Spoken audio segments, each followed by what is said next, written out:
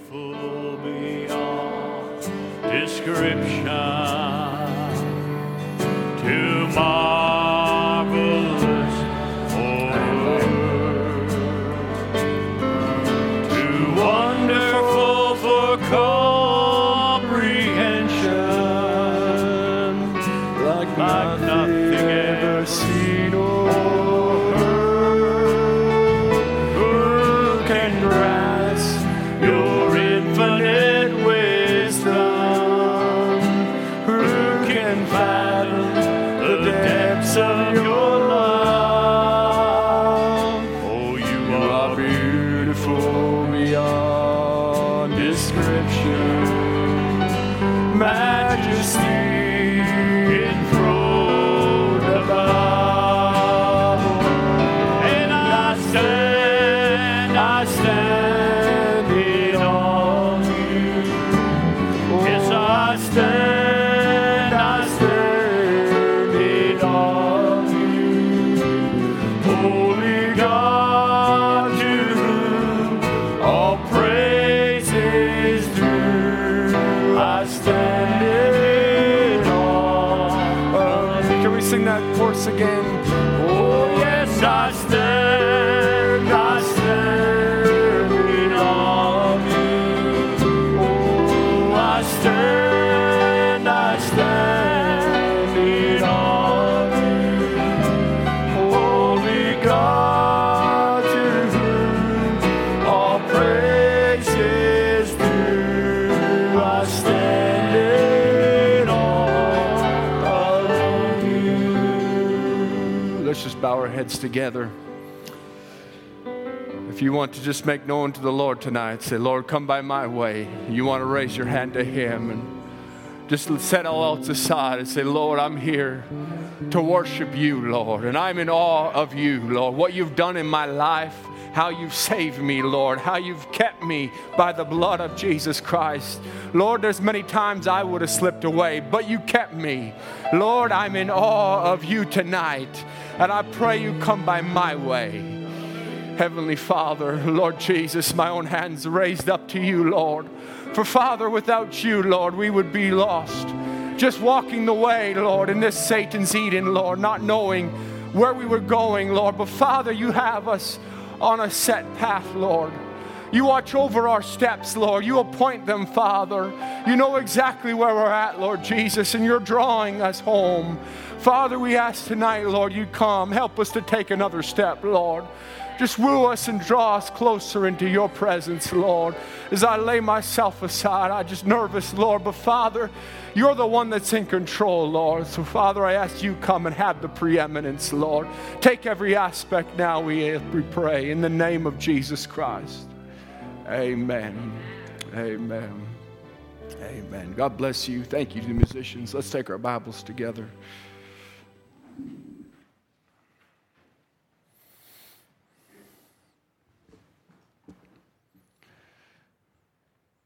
Let's turn to the book of 1 John. 1 John, if you would. 1 John chapter 2.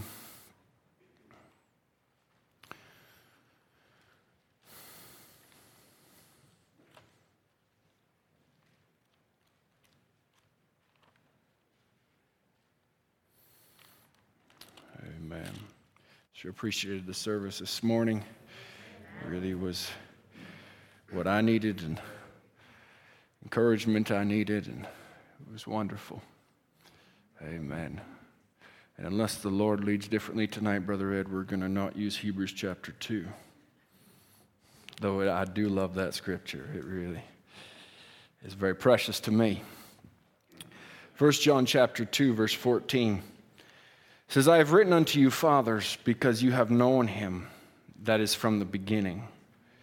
And I have written unto you, young man, because you are strong, and the word of God abideth in you, and you have overcome the wicked one. It says, love not the world, neither the things that are in the world. If any man love the world, the love of the Father is not in him.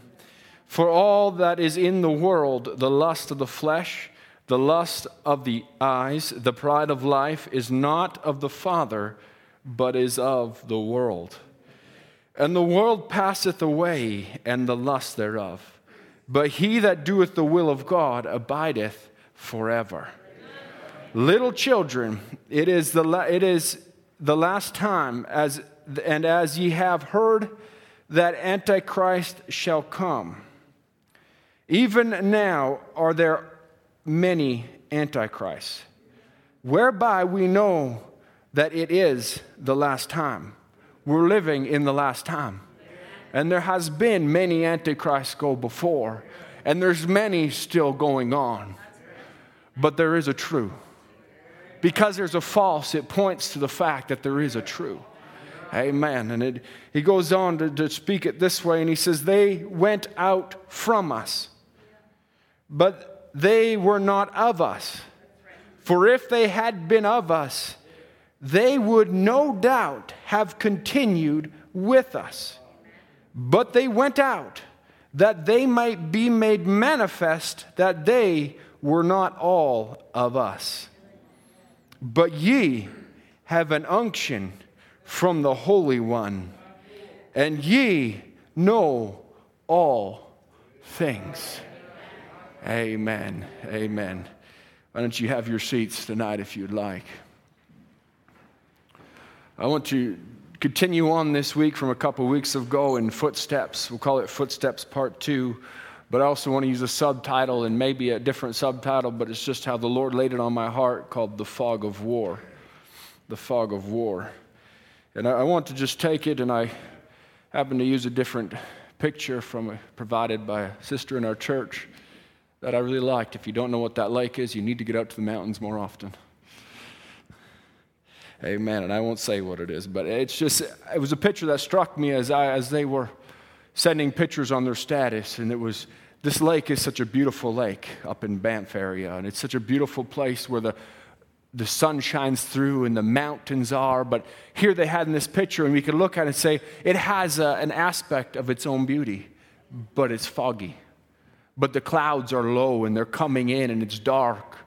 But yet, even though we could look at it in its own beauty, and we could be tricked into thinking that was as good as it got, when anyone that's ever been there knows it gets better when the sun shines. But I don't want to just take it this way as the fog of war, because the fog of war is, by definition, is an uncertainty in situational awareness experienced by participants in military operations. Now, I want to say this, and I'm not going to preach as I did about a month ago on the greatest task force in history, but we are in a military operation. We're in a part of the Lord's army. Amen. And we're fighting a battle each and every day. There's an enemy, and we're on one side, and he's on the other side. Amen. I thank the Lord we're fighting for the right side. We're not just looking at it saying, well, it's my ideology against his. No, it's truth against evil. It's right against wrong. It's the light against the darkness. Amen. And it's something that's greater than any war that's ever taken place in history, because it is the greatest battle that has ever been fought. And it's fought not with flesh and carnal things, but we war against principalities, against powers, spiritual wickedness in high places. And this battle is taking place in our minds.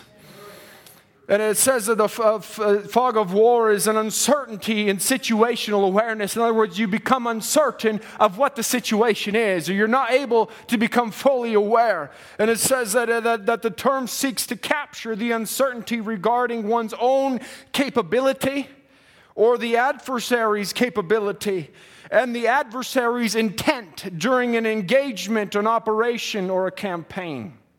I would like to just take directly to the scripture in Revelation chapter 9.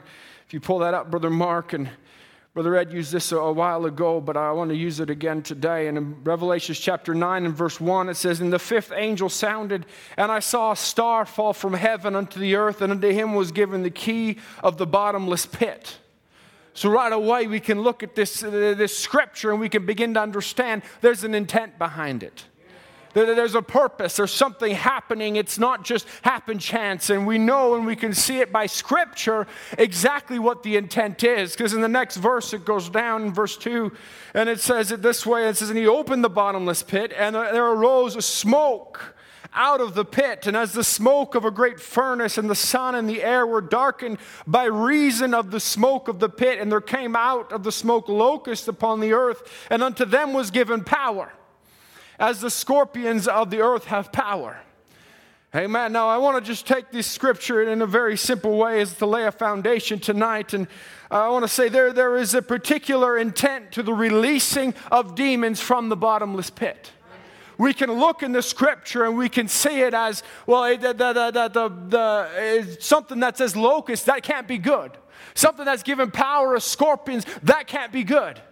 And we can read it that way, but often in reality, it's not that cut and dry. It's not that easy to just identify it, because when he first opened it, what first came out was a smoke that arose, a fog that began to come forth, that began to cloud the minds of the people, so it became harder to tell what was the evil.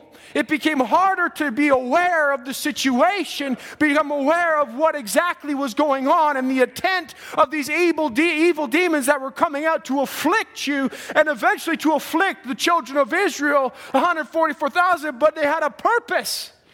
But in order to fulfill their purpose, they began to throw up a smoke screen, as it were, and it became out in a way of flatteries, in a way of entertainments, in a way of that they could get into your mind through Hollywood and through devices and through other avenues, that it would become a wearing down of our boundaries and of our borders until they could easily creep in.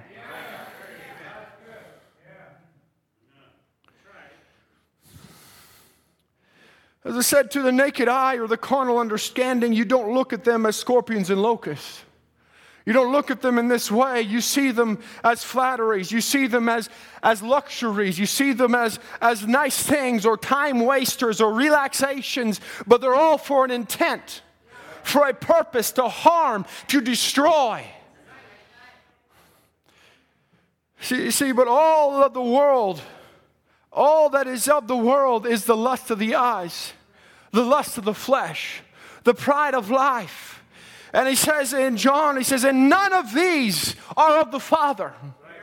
In other words, if this is the motive and the objective, if this is the thing that is being sought, if this is what is being portrayed to you, it's not from God. No matter how spiritual it may come, if it's bolstered by that motive and that objective, it didn't come from God. The Antichrist does not come as a blatant saying, oh, by the way, I'm the Antichrist.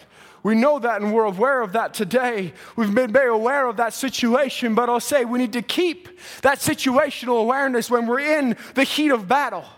And the fog of war begins to creep in and the lines begin to become blurred and we can't exactly see right and wrong and it seems like there's a gray area. You need to be focused in on what is the right motive, what is the right objective. Am I pleasing to the Lord? Because there's these things that are coming to cloud my mind and cloud my judgment so that I would easily make a mistake, so that I would easily walk in the wrong way thinking I was doing right.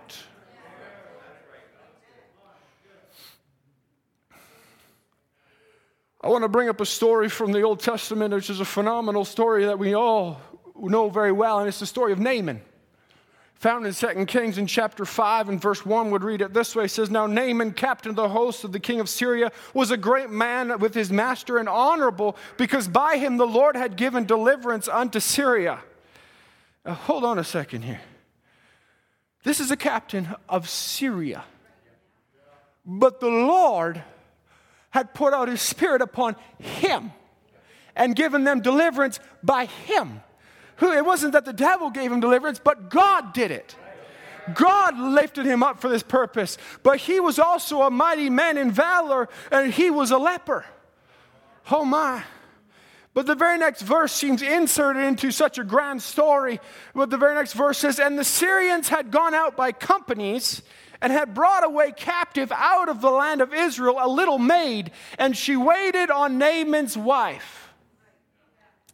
Now this almost seems slightly irrelevant to the entire story of that they went out in companies and brought away captives out of the land of Israel. In other words, the borders had become blurred to them. It didn't seem like such a big deal. Why wouldn't the king of Israel raise up and build an army and begin to fortify his borders? But these enemies of Israel had been stealing into Israel under the guise of peace. They were two nations that were technically at peace. Technically, there really wasn't a battle going on. I want to say this thing. If you're not fighting a battle, something's wrong. Because we're still in this flesh. If the enemy ain't fighting you, the chances are you've just laid down and let him roll over.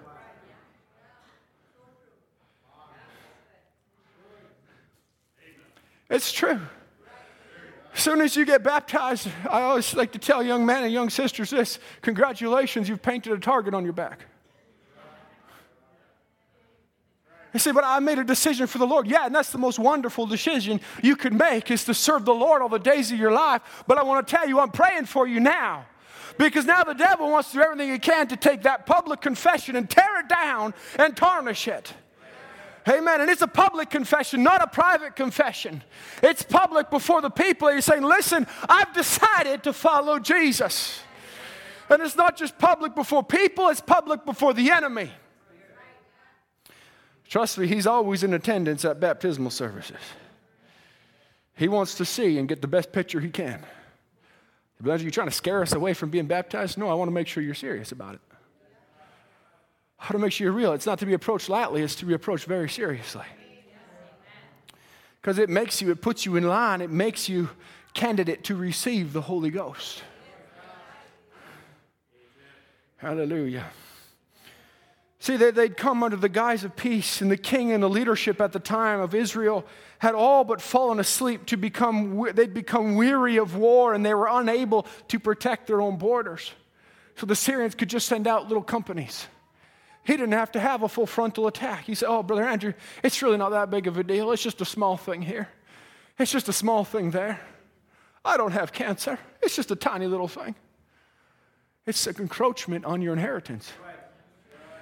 It's an attack on your borders. I said, we ought not to just sit down and say, listen, I'm waiting for the big battle. I'm waiting for the big one. I'm waiting for everything to come against me. Listen, if everything comes against you, what happened? When everything came against them, what did they do? Nothing. Because the entire Syrian army eventually said, hey, we're going to go get this Elisha guy. They walked into Israel, surrounded one of their cities, and the king had no idea. He was sitting in Samaria going, Elisha, why'd you bring them here? Just clueless. There's a fog of war. There's a smoke that's gone before, a complete screen where the enemy's robbing his borders, taking his people, taking this captive, taking that one captive. I'm spending time on this for a reason. And they're doing all these things, and the whole time, they don't even know what's going on. They're not even aware that their inheritance that God has given them is being taken away, chiseled away, slowly by slow, little by little, just a little bit here and a little bit there, saying, oh, it's not really that big of a deal. It's the far out town of Damascus. Don't worry about it. It's just Dothan. Don't worry about it. It's just this city. Don't worry about it. But to God, all of it was within the borders.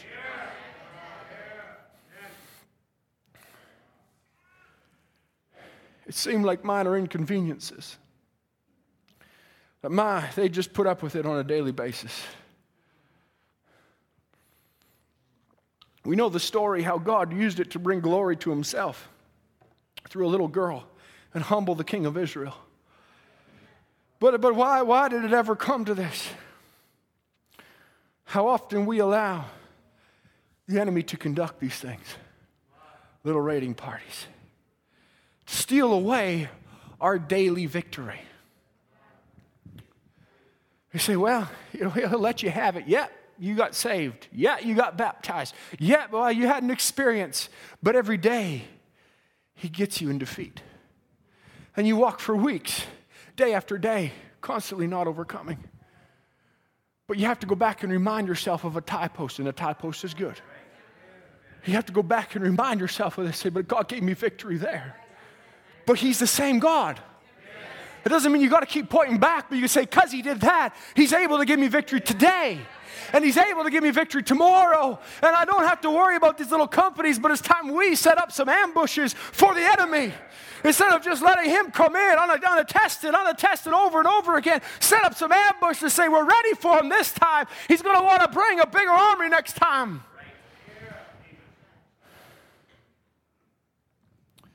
He's learned his tactics.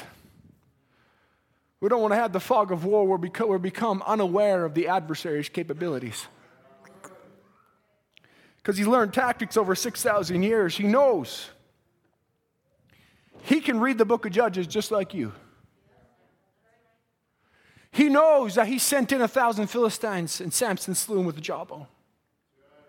He knows he sent in 600 and a man named Shamgar with nothing but an ox goat, piece of wood with a brass ball on the end, took it and slew 600 of them. He knows what God's people are capable of. He's aware of our capabilities. He's aware that He can't defeat us in great numbers. He's aware He can't do that, but however, if He can chisel away, if He could just chisel away to get at our weak spots eventually, if He can eventually lull us into a sleep so He can come in and surround our cities, take away the very thing that is our joy, that is our pride, that is all that we have. He wanted to take away the prophet. There was a prophet in the land, and he came and surrounded the city and desiring to take away the word of God for that day. It's exactly what He wants to do in your life. He wants to chisel away little by little until He can finally, unattended, surround the very word of God that's been made real to you and begin to convince you it's not real.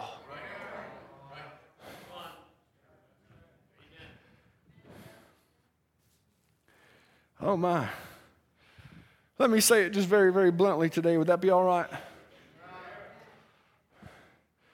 This is the way the Lord laid it on my heart, and I really would have liked to preach something real simple. As I did on Friday, we were just over at Brother Simon's sister Promala's, and we just took a little time on what God did for us at Calvary and the love of God. But this is the truth. This is the day we're living in. We need to be aware of the tactics of the enemy. We need to be cautious that we don't get caught up in a fog of war and allow that smoke that came out of the bottomless pit to blind us and fog our minds to the point where we can't fight the enemy anymore.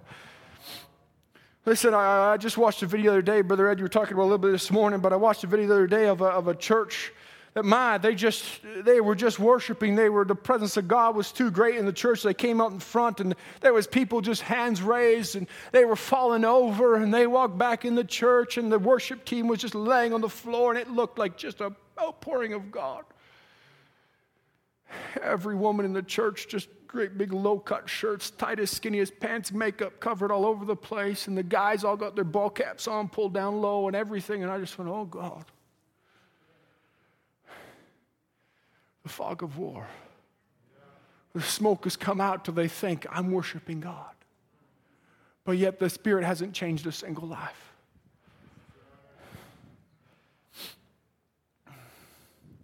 Why do ministers blast such evil spirits so openly today? I'll say it this way, and I'll pick on one very particular one because it's a very private one. Pornography does not start watching horrible videos. It begins by looking at the daily exposure of what walks the streets of this world and not having the unction to turn your head, not having the unction to repent for what you've looked at, not having the unction to say, Lord, I'm sorry, I didn't even want to see that at all. That's where it begins.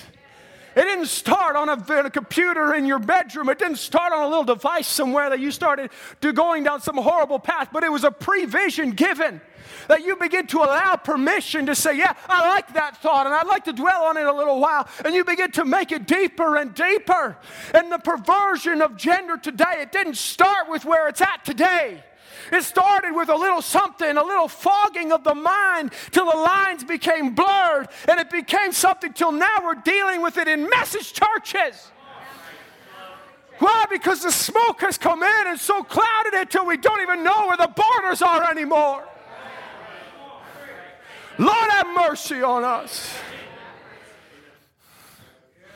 It's the reproach of Egypt. It's the reproach of the world. I want to get into this in a minute, because when it seems like I just can't stand up anymore, I want to encourage you, when it seems like you just can't overcome in your daily life, like it's just too much for you, and nobody knows what you're going through. We've all had these thoughts. Nobody knows what I'm going through. Nobody understands the battle that I'm facing. Nobody's gone to the depths that I've gone. Nobody understands where I'm at. And you begin to get it, and everything begins to become strange looks. When you get so down on yourself and the enemy begins to put you in such a place till when a coworker looks at you, you're like, oh, they think I'm weird. When a schoolmate looks at you, immediately you think it's a reproach. And when someone else, they don't even say anything. They just looked at you. And maybe they're admiring you and you stand for God, but because you've got in such a place of the fog of war, till finally you've just become where everybody's against me. The world takes that and diagnoses it as anxiety and in a further state of depression, where it becomes that way, where the enemy begins to convince you of a state of mind. Why? Because he's encroaching on the borders. He didn't just immediately crush you and convince you you're not a Christian. He just wanted a little bit. And then he wanted a little bit more. And then he wanted just the next step and the next step. But I want to encourage you tonight that there is a God that is able to overcome in your life and take care of you every step of the way, because the footsteps of the righteous are ordered of the Lord. Hallelujah. It's not wished upon by the Lord. He orders them. He puts them exactly where He wants them to be. So you are where you are by the grace of God.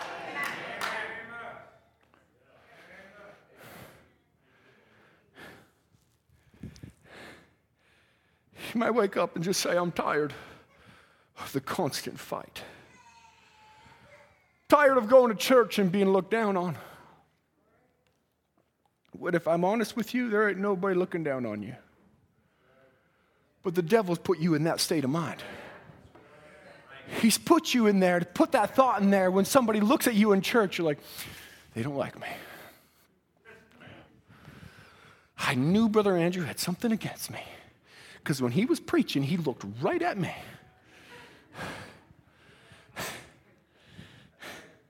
Hey.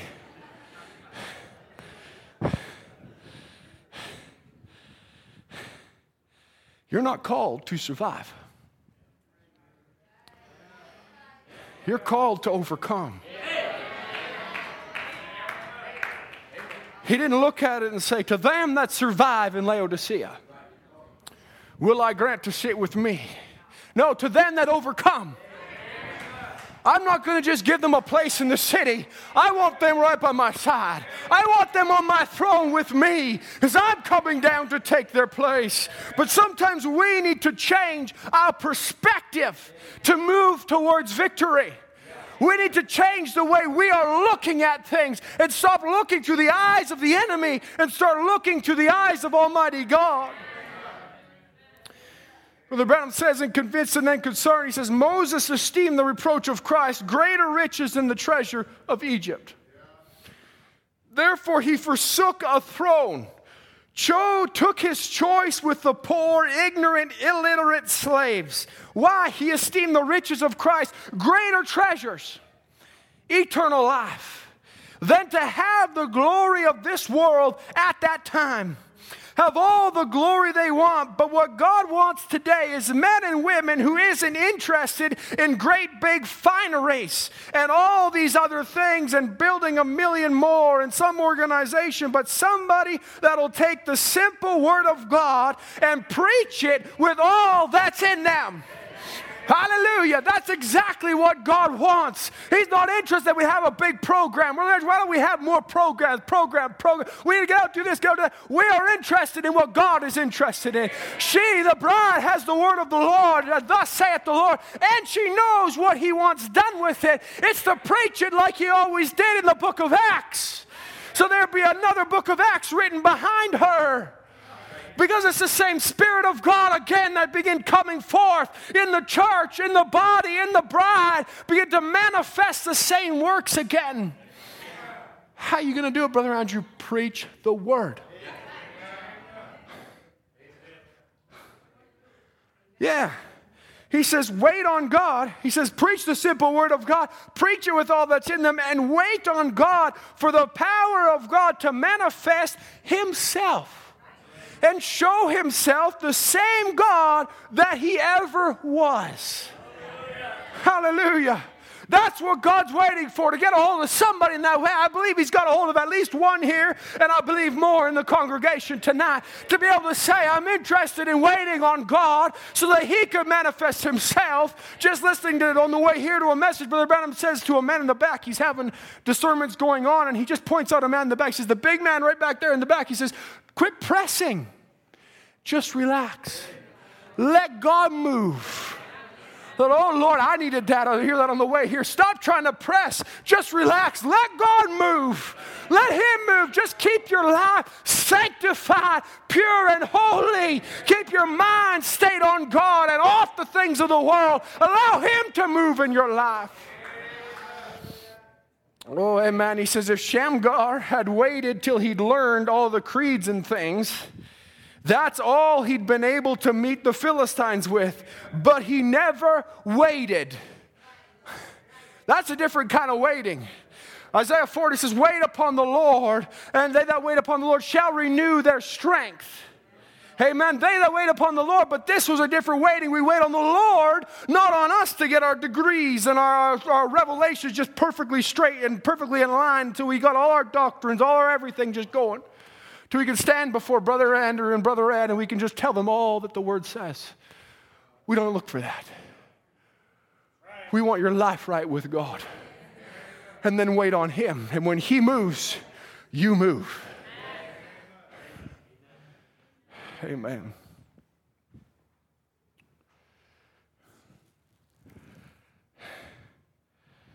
Oh my, let me just stop for a minute, lay some principles out.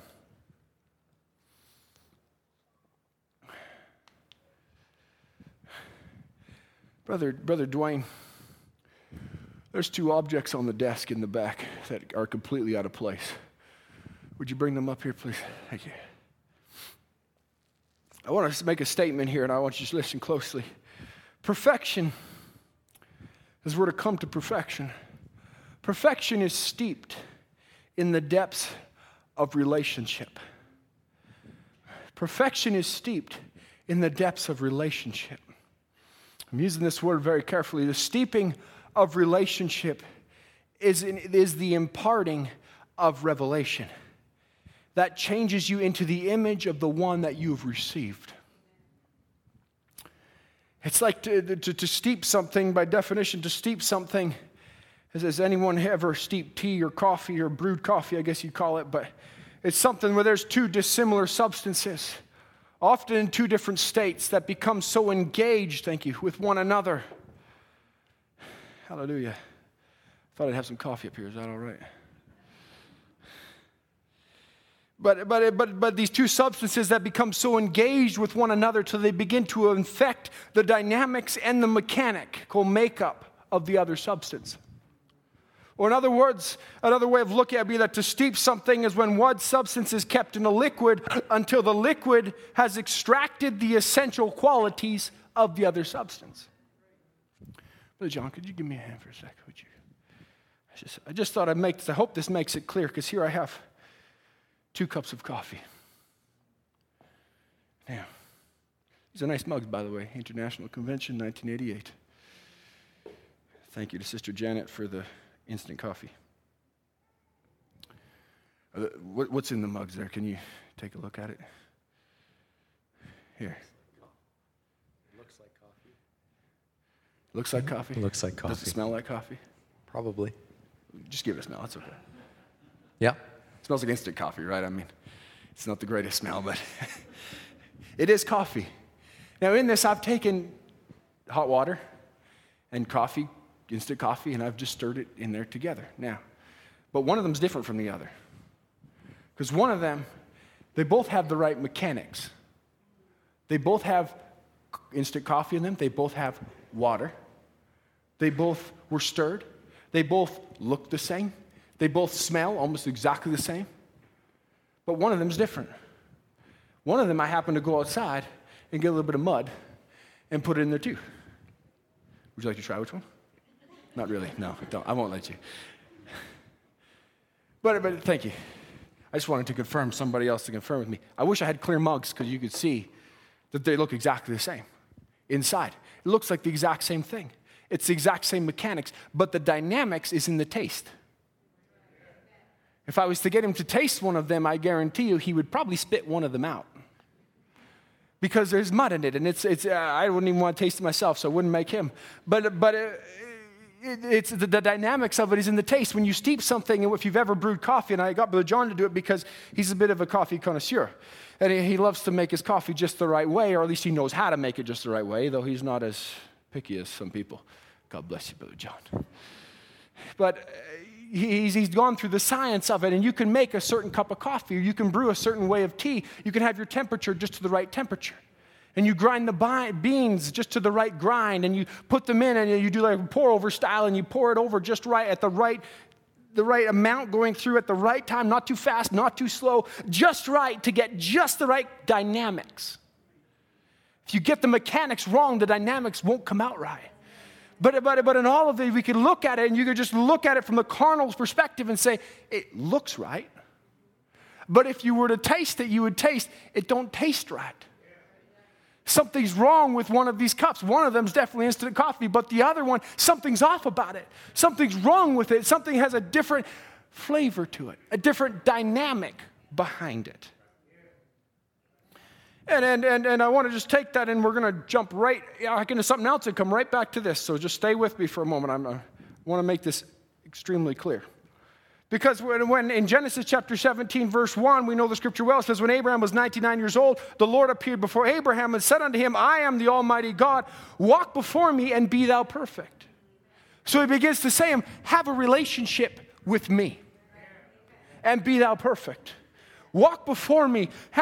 In order to walk with God, to walk with someone, you have to have a relationship with that individual. Walk with me. Walk in the light as he is in the light. Then you have fellowship one with another. And he says in Genesis 5:22, he says, and Enoch walked with God after he begat Methuselah 300 years and begat sons and daughters. And all the days of Enoch were 360 and 5 years old. And Enoch walked with God, and he was not, for God took him. So here's another one. This is our type, that he has a relationship with God, that he walked with God. He had a certain demeanor about him. There was a certain mechanic. There was a certain dynamic that went with it. But it was more than just the mechanics looked right. I didn't realize how close this was to this morning's service. But it wasn't just all light on the outside. There was light on the inside. You can have all the mechanics right, and you can have everything on the outside. Just look just so. But if there's something on the inside that isn't right, and you're under a fog and under a smoke and under something that you can't seem to make the right decision, it'll end sooner or later. Because as we read about it in 1 John chapter 1 or chapter 2, where he says, and they went out from us, but they were not of us. For if they had been of us, there would no doubt have continued with us. But they went out that they might be made manifest that they were not all of us. In other words, there was something on the inside that though they were with us and they looked like us, it had to be made manifest what they really were. Because they really weren't what they were showing on the outside. Hallelujah. Even though you could look at it and say they both got the same mug. They both say International Convention, 1988. They both look like coffee. They both smell like coffee. But one of them's full of dirt.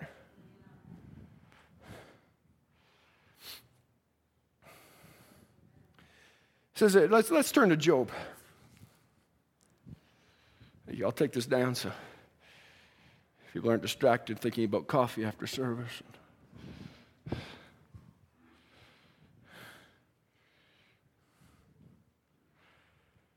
Job chapter 1.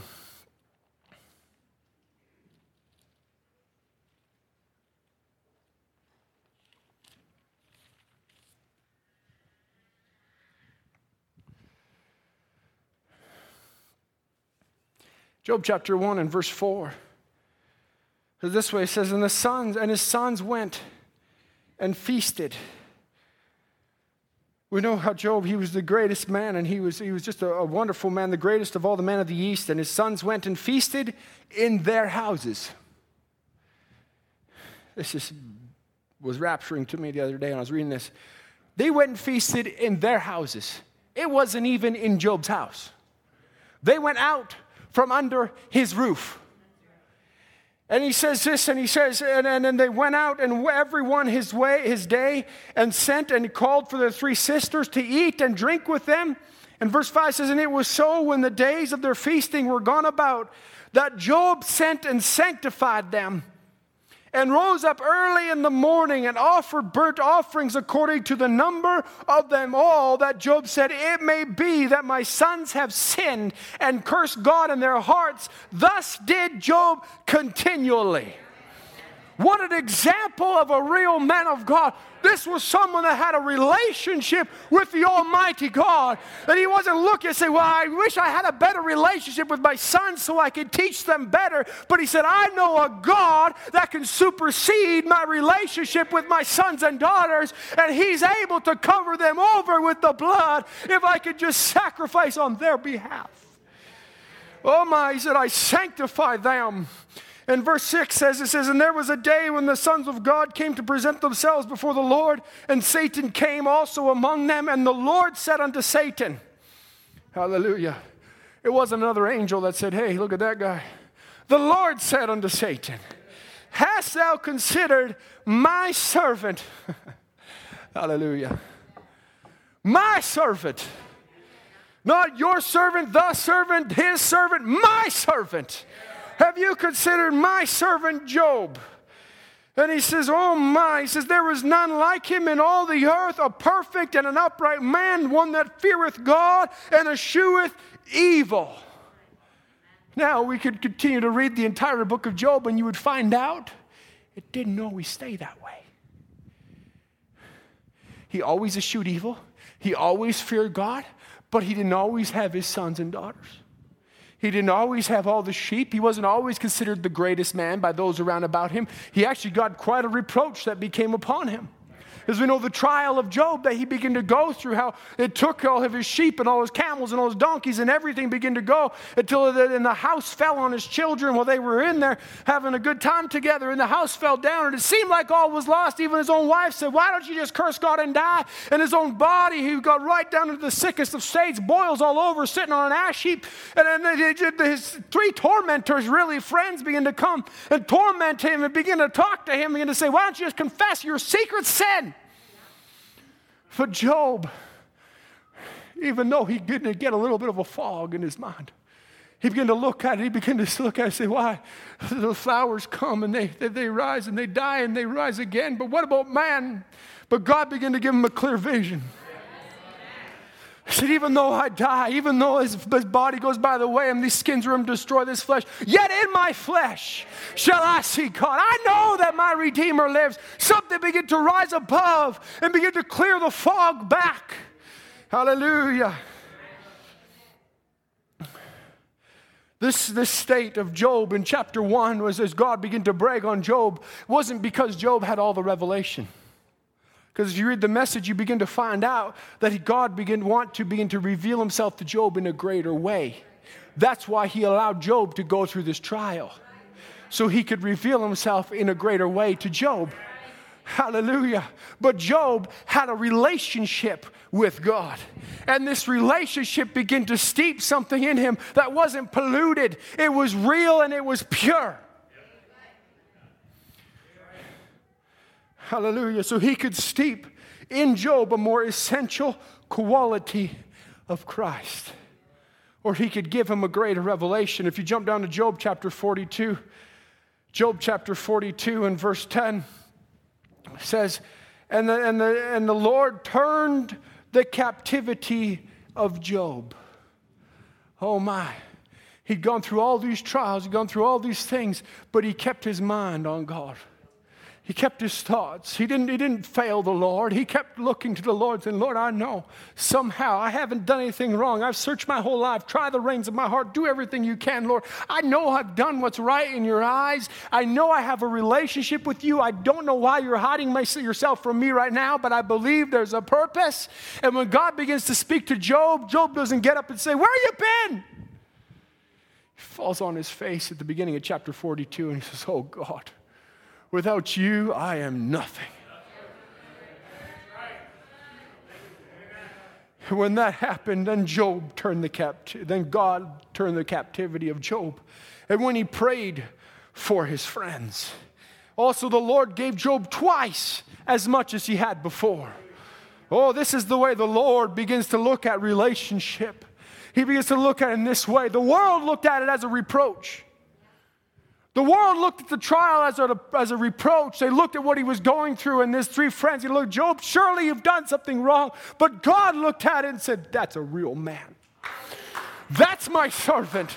That's one that won't turn away. That's one that isn't going after this and after that. As soon as time gets hard, they're gone.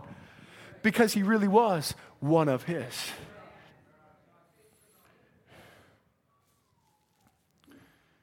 Let's go to Joshua chapter 5 before I run out of time. I don't want to hold you too long.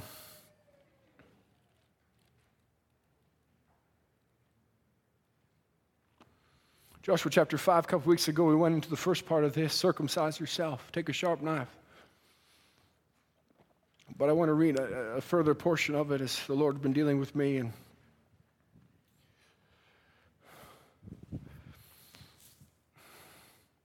Joshua chapter 5 and verse 7. It says, and their children whom had raised up in their stead, because they had been circumcised down in Egypt, but over the course of 40 years they had wandered in the wilderness, and they had raised up children, and they didn't circumcise them, because the Bible says they didn't even obey the word of the Lord, and God said they wouldn't let them go over into the land that floweth with milk and honey. It says, and their children whom he had raised up in their stead, them Joshua circumcised, for they were uncircumcised, because they had not circumcised them by the way. And it came to pass, when they had done circumcising all the people, that they abode in their places in the camp till they were whole. Now, I want to just take a step back for a moment, because in chapter 1, if you know the book of Joshua, chapter 1, God calls Joshua and begins to promise himself to do, saying, as I was with Moses, so will I be with you, and it reiterates the promise of the footsteps. And in chapter 2, there's the meeting of Rahab and the spying out of Jericho, where they meet the two spies and they give her the token. Chapter 3, they cross over the Jordan, and Joshua commands the people to sanctify themselves beforehand. Chapter 4 is a continuation of the testimony being raised up from crossing over. He commands 12 men to take a testimony. So all of these things have taken place. Then as chapter 5 begins, they take sharp knives and he circumcises the young man, about 603,550, according to what it's recorded in Numbers. I don't know if that's the exact number, but that's as far as I can find in the Bible. That's a lot. But we find now as you go down in verse 9, it says, and the Lord said unto Joshua, this day, they've been out of Egypt for 40 years. But he says, this day have I rolled away the reproach of Egypt from you, from off of you. Wherefore the name of the place is called Gilgal unto this day, which Gilgal means rolled away. And as God begins to do, he says, I have rolled away the reproach of Egypt. Hallelujah. I say, all this time in the wilderness, all the years, 400 years plus in slavery, the murmuring that took place in the wilderness by their parents. And even before they left, there was Pharaoh that looked down on the people of God through carnal eyes and seen muddappers and slaves. Moses looked out through the same window, we know, and he counted the reproach. He seen the same thing that Pharaoh saw through his own carnal eyes, but he saw the reproach of it, and he said, I'll take that over the riches of Egypt, because that is greater to me, because that is eternal life, that is God's people, that's what I'm called to. It wasn't that he had a great understanding of it, because in his understanding it brought about murder. It wasn't his understanding, but it was something in him that identified and said, I'm identified out there with that reproach. But we find in all of it, God looked down through holy eyes. and seeing that the desire for the things of Egypt, that was the reproach. I want to take this very simply right now. Because God, why wouldn't He let them go over into the promised land, their parents? They murmured. They complained. They sinned continually before the Lord. They would not obey. Over and over and over and over and over and over again. And God looked at that and said, that is the reproach of Egypt. The world looked at Israel and said, that is a reproach. But God looked at the world and said, that is a reproach.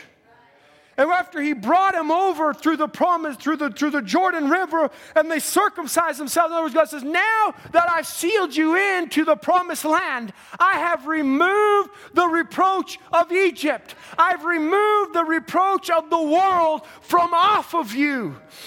All those things that the world looks at and says, why don't you drink? Why don't you smoke? Why don't you curse? Why don't you carry on with all these things? To them, it's a reproach because to them, it's not fun. But God looks at the lust of the eyes, the lust of the flesh, and the pride of life, and He says, that is a reproach. And when I came down and saved you, I've removed that reproach from off of you so you don't have to worry about the thoughts that the enemy puts on you, trying to bog you down and put you into a place saying, oh, they don't like me, they don't like me. It doesn't matter what they like and don't like. What matters is that God removed that reproach because you're no more of His, you're God's.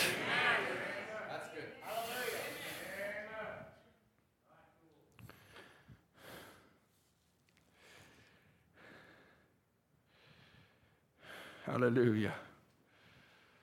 Oh, if we just change our perspective. Just change our perspective, the way we're looking at things.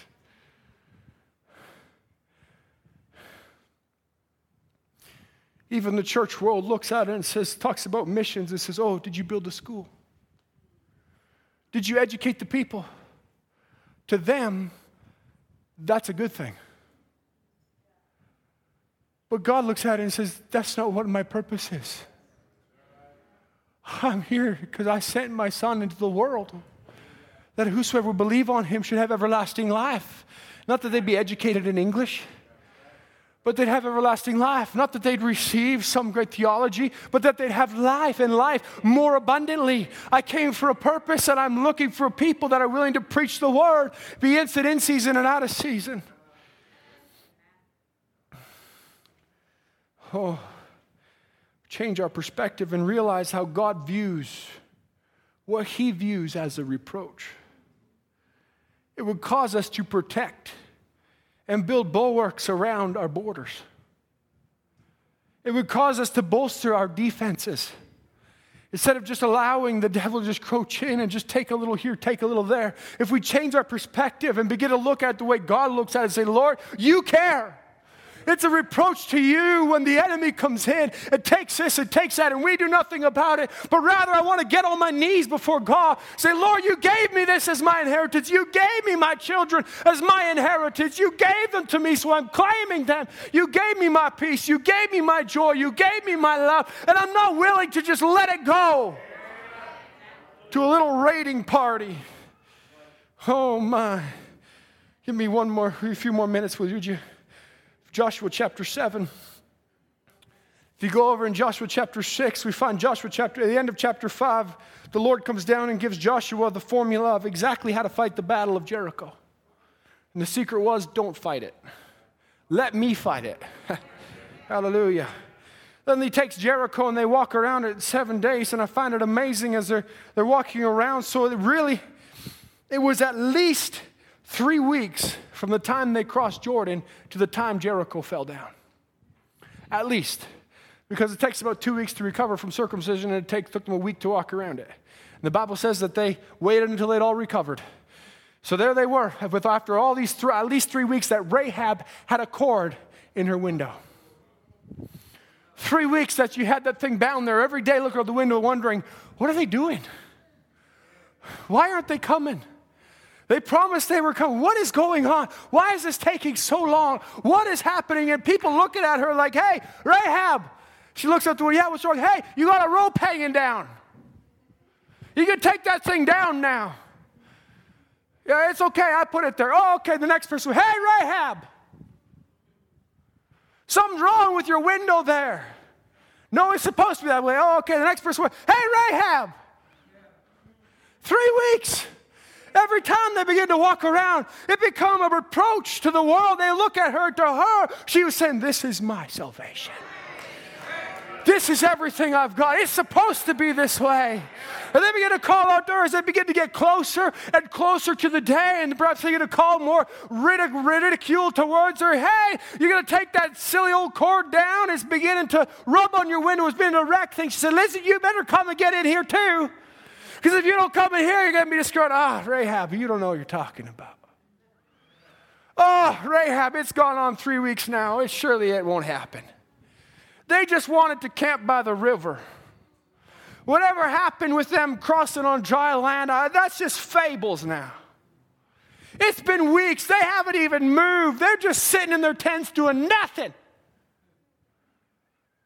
Oh, my. But she bore this reproach gladly because she was looking through different eyes now. She was looking through the eyes of God saying, listen, this is so temporal what we got around us here. These walls are so temporary. And the general could say, no, they're so thick, they're so big, we can run chariot races around. Come out and watch the latest chariot race. Come out and watch the latest thing we got going on. Get in the revelry. Come have a drink. Come have a this. Come have a rouse and a rebel rouse and all these things. Come have a good time with us. She says, no, I got to stay right here. It hasn't happened for 3 weeks. It won't happen now. It's going to happen. Hallelujah. The first time they walked around the walls, as they walked all the way around, the general comes back to her door. Hey, Rahab. They walked all the way around. They couldn't find any weaknesses, so they went back to their camp. Told you so. You know, just sometimes the attitude that I get, after day 7 and they came and rescued me, I would have wanted when to go find the corpse of that general just to say, told you so. That's just the flesh, maybe. But sometimes we want to go find the devil sometimes that was tormenting us for years and years to say, told you I'd overcome you. Told you you couldn't beat me after all. Told you you weren't worth it. You took so much, you took this, but I took it back in the end. All these things went on, and we know the story. Now, I better move on because to Joshua chapter 7, I want to get to this part here. Joshua chapter 7, we find the story of a man named Achan. All this had happened. And now it comes down to this guy named Achan. Like he just, something in him. As he come down, I'm not going to read too much of it, but if you read all of chapter 7, you begin to go in, it says how they come and he sent out, he said, let's just send out 2,000 or 3,000 of them and we'll just go out against the Smite Ai. They're just a small city. They don't got much for defenses. It'll be great. We'll have an easy victory. And you know what? That should have been the case. That should have been because they had the promise of God. That no one would ever be able to touch them, and they would be just fine. Everywhere the soles of their feet tread, it was theirs to conquer, to have, and they would be able to go out, and there'd be no problem at all. But they go out there, and all of a sudden they come running back to Joshua, and we find that there's 36 of them that died. What does Joshua do? He begins to rent his clothes. He gets on his face before the Almighty God. He begins to cry and say, what's wrong? Something's wrong. Something's happened because this ought not to happen because the promise of God was I wouldn't lose a man, and now I've lost 36 of them. Something's gone wrong somewhere. The lines have become blurred somewhere in my camp, and I need to figure out where it is. Brother Branham says he called a 7-day fast, and he got on his knees, and as he got on his knees, if you've jumped down to a few more verses later, God looks at him and says, why are you crying to me? What a response. Could you imagine fasting and praying for 7 days and God just comes down and says, what are you doing? I told you. Therefore, there's sin in the camp. Don't you see how important the Word of God is? You can get up and you can fast and you can pray and you can do all kinds of things. And fasting and praying is good. But if your life doesn't line up with the Word of God, all the fasting and praying won't do one bit of good, because you've got to get sanctified. You've got to get the Lord into you so that way you can have Him working through you. Amen. You must be born again.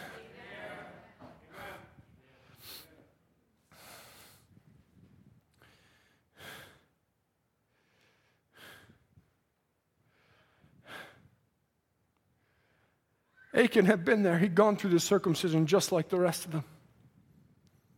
I want to look into his mind for a moment. He'd seen the glory of God. He'd been in the wilderness for a time. He was a man who was a well-able man to fight, so therefore he'd been in the wilderness with them for at least 20 years. And he'd been around with them, and he'd crossed over Jordan with them. He'd sanctified himself. When Joshua says, sanctify yourself, for today, tomorrow you'll see the glory of God. He did that. When they came across, they said, we're going to circumcise. They circumcised, and that was good, and he did that. They went out. He was there 7 days. He marched around with everybody else. He was quiet just like everybody else. When it came around to the seventh day, the seventh time around the city, he shouted just like everybody else. He raised up his sword. He clanged it together. He made noise just like everybody else did. He looked exactly like the other cup of coffee, but there was mud in the water. Oh my, when he's seen the pride of life, what was he thinking? I want to say, regardless of what he had experienced, that what he had seen had never sunk down deeper than just a form. And when he's seen the pride of life and he's seen something beautiful, and what was he thinking? That place was cursed. Even Joshua said, the man that rebuilds it, let him be accursed. Oh my, but when he's seen that, he never had complete confidence in God. Perhaps he thought about laying up for the future. Oh, he thought he may have need of this in his future home. He was so spiritually minded, I'm sure. I'm positive he wasn't just a rascal going in there, just like, wow, I'm just going to see what I can get. No, but he happened to stumble upon a Babylonian garment, a wedge of gold, and these shekels of silver. And he was so spiritually minded that maybe he looked at it and he kind of walked away. Then he looked again. And he kind of took it and then he looked again. It didn't just start out as something evil and something bad and something horrendous. It started out as just he happened to notice it. And maybe it was half covered under a stone or a board, and he just lifted that off and he began to look around. Nobody's watching me. Well, everyone else was over there rejoicing with Rahab. He was over here going, You know, there's a big land out there. I've got a home over here that I'm going to build. This would help. Think about it. If we just get right into the mind of Achan for a moment, it wasn't that he immediately thought, oh yeah, I'm a bad guy. I'm going to just do something to get God going. No, nobody will know. Hey, it'll help me in the future. It'll be okay. It's just a little something. The fog of war began to creep in. The lines begin to get blurred. He began to become unaware of the situation that he was in.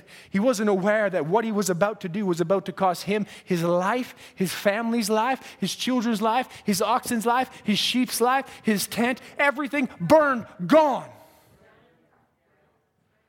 Whew.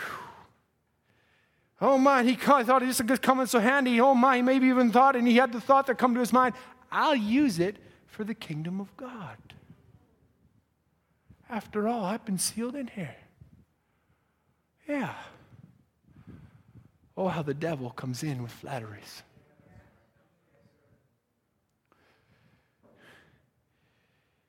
If he had done this with such malicious intent, I am certain he would have repented the moment people died on the raid to Ai, before Joshua could even repent.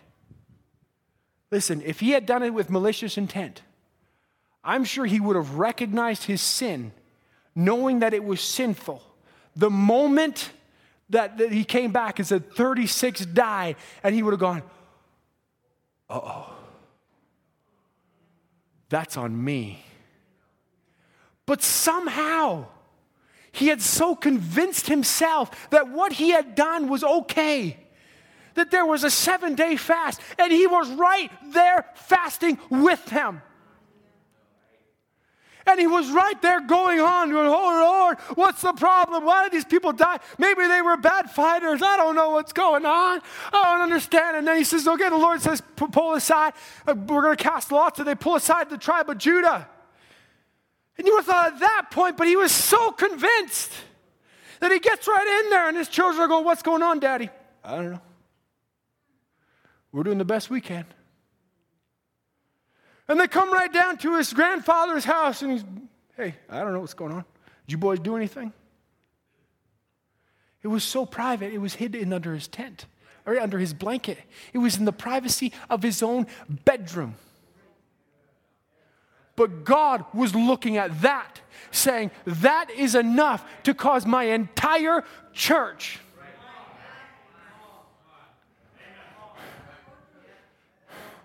Lord, help us. He said, there's no way in the world they'll find out it's me, because it wasn't even on his mind, because it was so private. There's no way anybody knew about it, but God knew. And God looked down and he called for his dad to come forth. And out of his dad, he said, it's him. When he was brought before the Urim Thummim, it flashed and they cast lots. This is the one. And Joshua looked at him and said, you better confess it to me right now.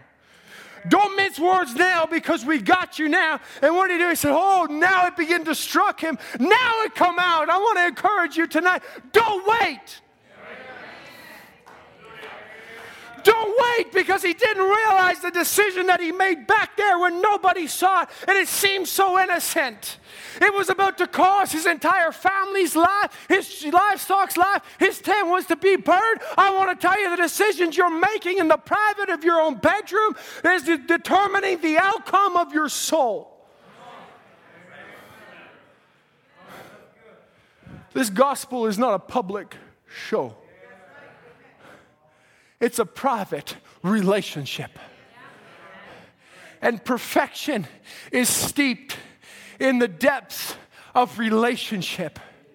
A real good drink for the Lord comes forth from a real private, deep relationship with God. Like Enoch when he walked with God in the private of his own room, when he was at work, when he was in his vehicle, no matter where he was.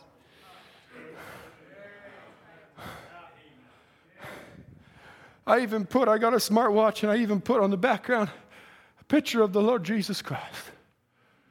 So maybe that's a little sacrilege. No, I did it for a reason, so that every time I do something with my hands, I'd be reminded, is what I'm doing pleasing? Is what my hands are doing, are they pleasing to God? Would I be willing to take what I'm doing with my hands and immediately turn around and wash the feet of my Jesus? Or would I have to say, Lord, if they're filthy, I'm sorry. I can't. Like Achan, where he come right to that point where he said, this is the time. He realized, oh God, I'm guilty. There was no mercy then. There's mercy right now. But I'm going to tell you, there's coming a day. It could be tonight, it could be tomorrow, it could be 10 years, it could be 100, I don't know. But there's coming a day when mercy will be no longer, and it'll be too late to realize, when the church doors are still locked on Sunday morning, going, it's too late.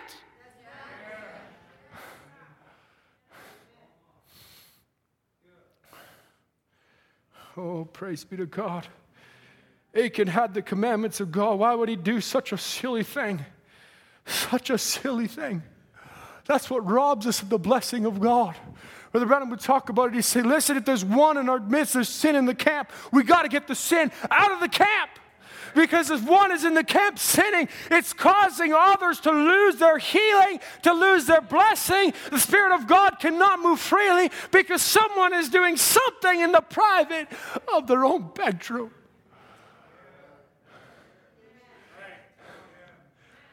This is a serious gospel.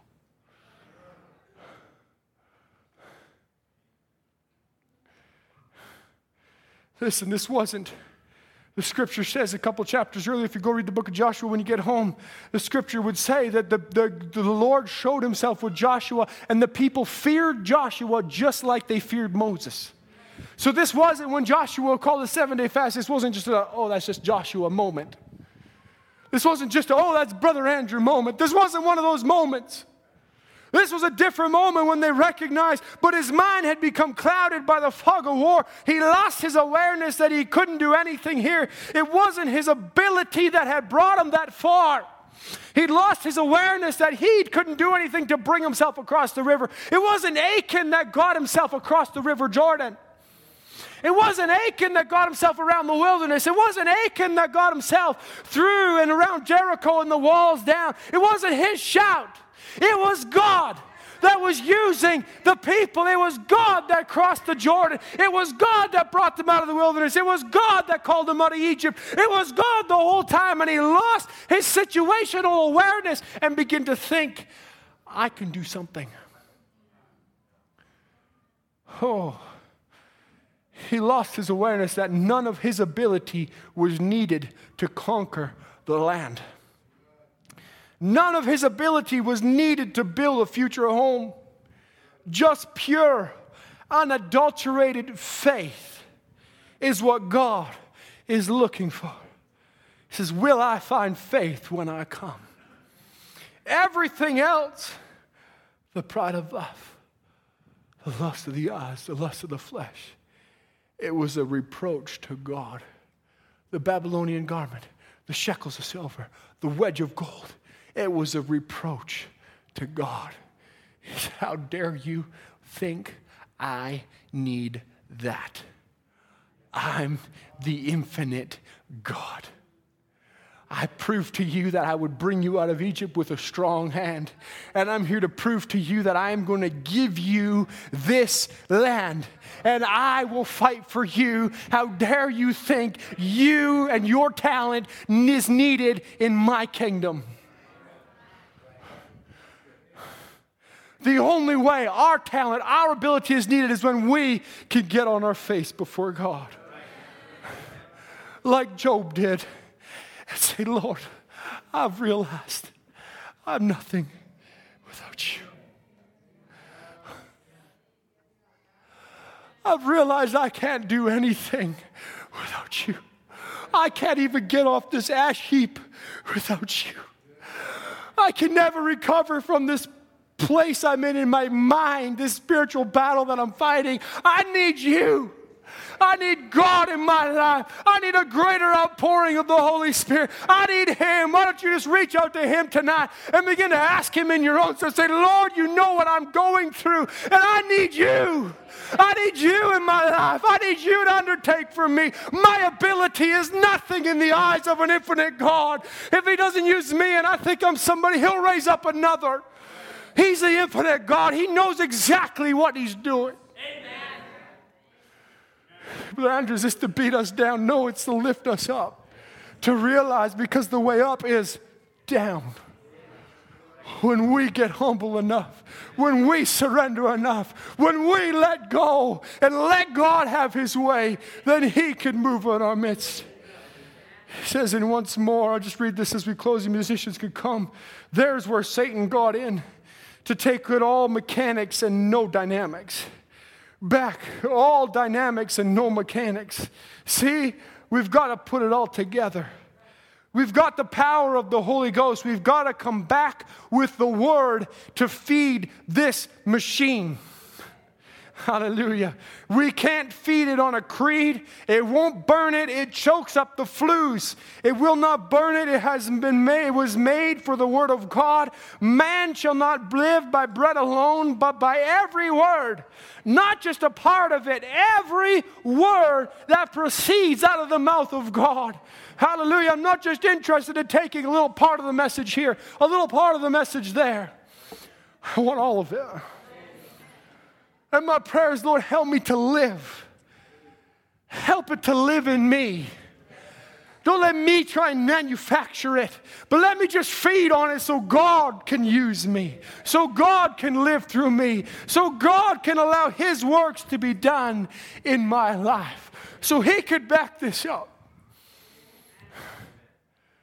We ought not to look at one another. Look at the pastor. Why isn't the power of God moving? When that happens, we ought to look at ourselves. Lord, is my life right? Am I the one that's stopping it? Am I the one that's causing this? Am I the one that stopped the Holy Spirit from being able to move freely in our midst? Because I sat in services and wasn't willing. Because I went home at night and just decided to do my own thing. Because I wasn't willing to surrender to the leading of the Holy Spirit. I wasn't willing that no matter what the temptations on my flesh was, I wasn't willing to say no. But the Lord of God, the Lord said, don't touch it. Anyone that has the love of the world in them has not the love of the Father. That's cut and that's dry. There's no blurred lines. There's no clouded borders in that. Hallelujah. God put men of God in our lives, a pastor. God put Brother Harold in our lives for years to lay a foundation. We're not leaving that foundation now that Brother Harold's gone on. He's laid that through the unction of the Holy Spirit. But we also have an unction of the Holy One. So that we could, by the knowledge and by the wisdom of the Holy Spirit, the mind that has wisdom, continue to build on that foundation. Hallelujah. Let's stand to our feet.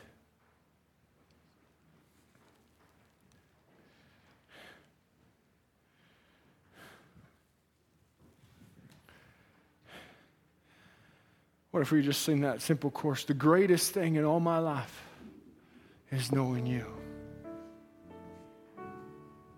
The greatest thing in all my life is knowing you. Oh, the greatest thing in all my life is knowing. This is speaking of relationship. I want to know you more. I want to know you more. Oh, the greatest thing in all my life is knowing you.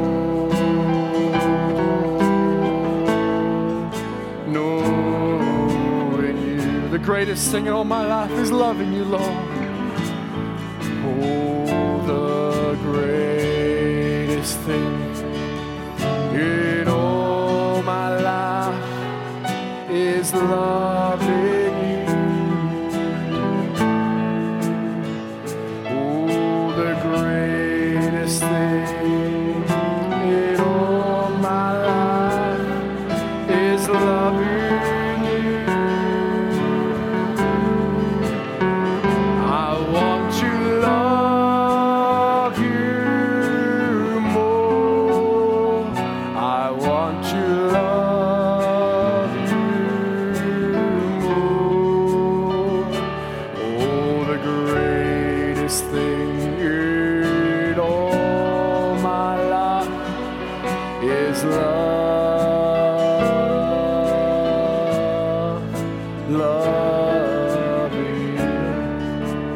Bow our heads together with every head bowed, every eye closed.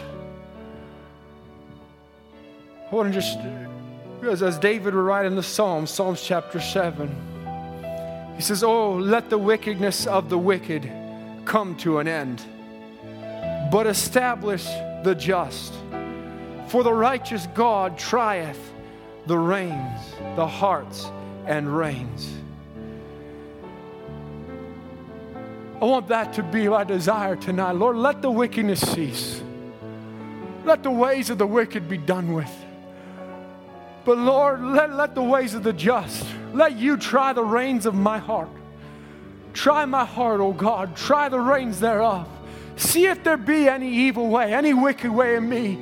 I wonder tonight if you just want to slip up your hand to the Lord. You just want to say, Lord, I want you to come and try me tonight. I want to know that there's not a single thing in me that would be hindering the moving of the Holy Spirit. I want God in my life from beginning to end. I want Him Monday, Tuesday, Wednesday, Thursday, Friday, and Saturday, and Sunday. I want God to have His way. I want Him to know that I'm His and He is mine. I am my beloved's and He is mine. I don't want to be another one. Oh my. I don't want God to come to me and say, you've had 5 husbands and the one you're with now ain't it. But I want Him to come and say, you're mine. You're mine, little bride. Well done, good and faithful one. You're mine, little church. God bless you, each one. God bless you. God bless you. Hallelujah. Hallelujah. Heavenly Father, Lord Jesus, you're here right now, Lord. You're the same yesterday, today, and forever. You don't change a bit, Lord. Father, you knew exactly who it was when you told Joshua, while you're laying on your face before me, there's sin in the camp. You could have just told them it's Achan, but you said, no, let's give them a chance. Call the people before the Urim Thummim. We'll draw lots and we'll see who it is. Lord, you're such a gracious God. Father, I know tonight you're still a gracious God. Lord, we're all deserving of the worst judgment. But God, who is rich in mercy, by this great love wherewith He loved us, He called us out of darkness into His marvelous light. He chose us before the foundation of the world. Lord, you gave us an unction so that we could have a desire to stand on the truth, so that we could have a desire to seek you with our whole heart. Lord Jesus, Lord, we desire, Lord, if you're moving, Lord Jesus, on any particular individual, Father, Lord, I pray that you just move on our hearts. If someone needs to come to the altar, Lord, and just lay down their lives, Lord, may they do so and feel comfortable. Lord, I believe it was Achan who would have wished he would have gone to an altar one day. He would have wished he would have been there one day. But Lord Jesus, we got an altar today. So Father, I pray that, Lord God, you'd move on our hearts as you see fit, Lord. If that's how you desire to move, Lord, I pray you'd move in that way, Lord. But Father, would you sweep over us with your Holy Spirit? I can't do anything, Lord. I'm just a man. But Lord, you are the almighty, infinite God. Your ways are perfect, oh God. Father, we commit each one to you, Lord. Let's raise their hand. Let's made a stand. Let's desired, Lord, that you would move in their hearts. That you would try them, oh God. That you would have the preeminence. In Jesus Christ's name. The greatest thing in all my life is serving you, Lord. Let it be said of me, have you considered my servant the greatest thing in all my life is serving you. I want to serve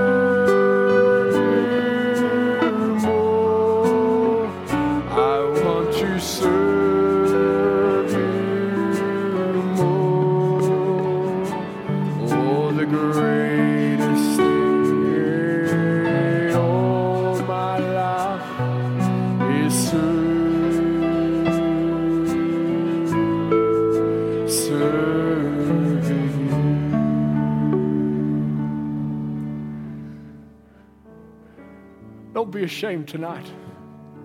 Don't be worried about what someone next to you would think. I know Achan sure would have liked to go back a few steps and said, I don't care what anyone else thinks of me. I want to make this right. If you got something you need to make right, I'd encourage you to do it now. Don't wait for another time. Don't wait for another service and say, well, it's not really that important. If you need to come to an altar, if you need to get right, do it now. Don't wait for another time. I would rather just turn around and close the service. I thought about it many times, but God keeps pressing on my heart to say, listen, is there one?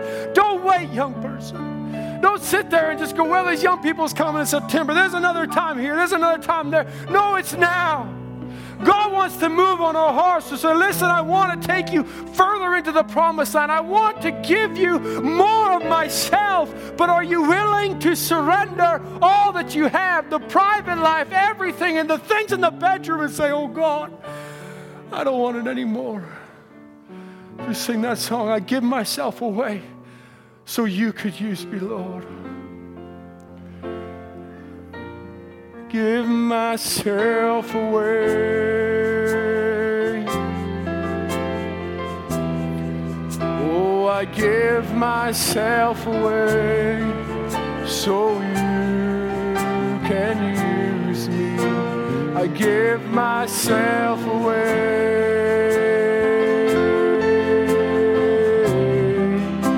I give myself away so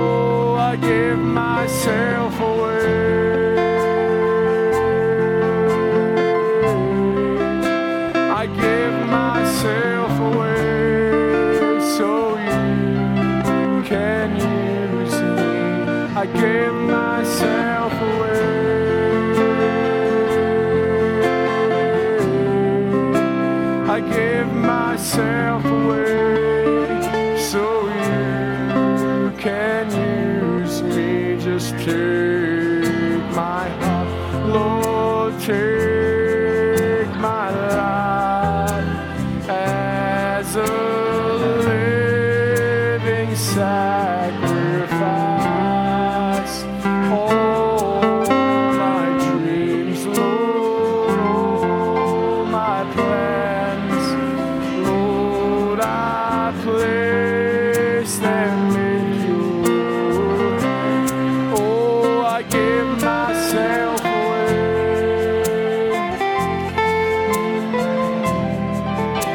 I give myself away so you.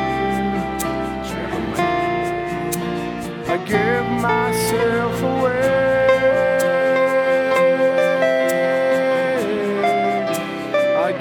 Myself away.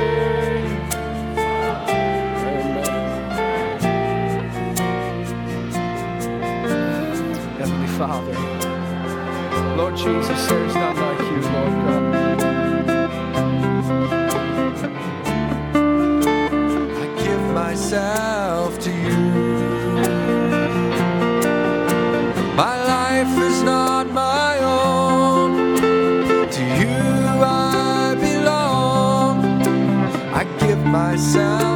I give myself to you. Oh, I give myself away. I give myself away so you can use me. I give myself away. Give myself away so you can use me, and take my heart, take my life as a living sacrifice. All my dreams and all my plans, Lord, I place them in your hands. I give myself away. I give myself away so you can use me. I give myself away. Oh, I give myself away so you can use me. And here I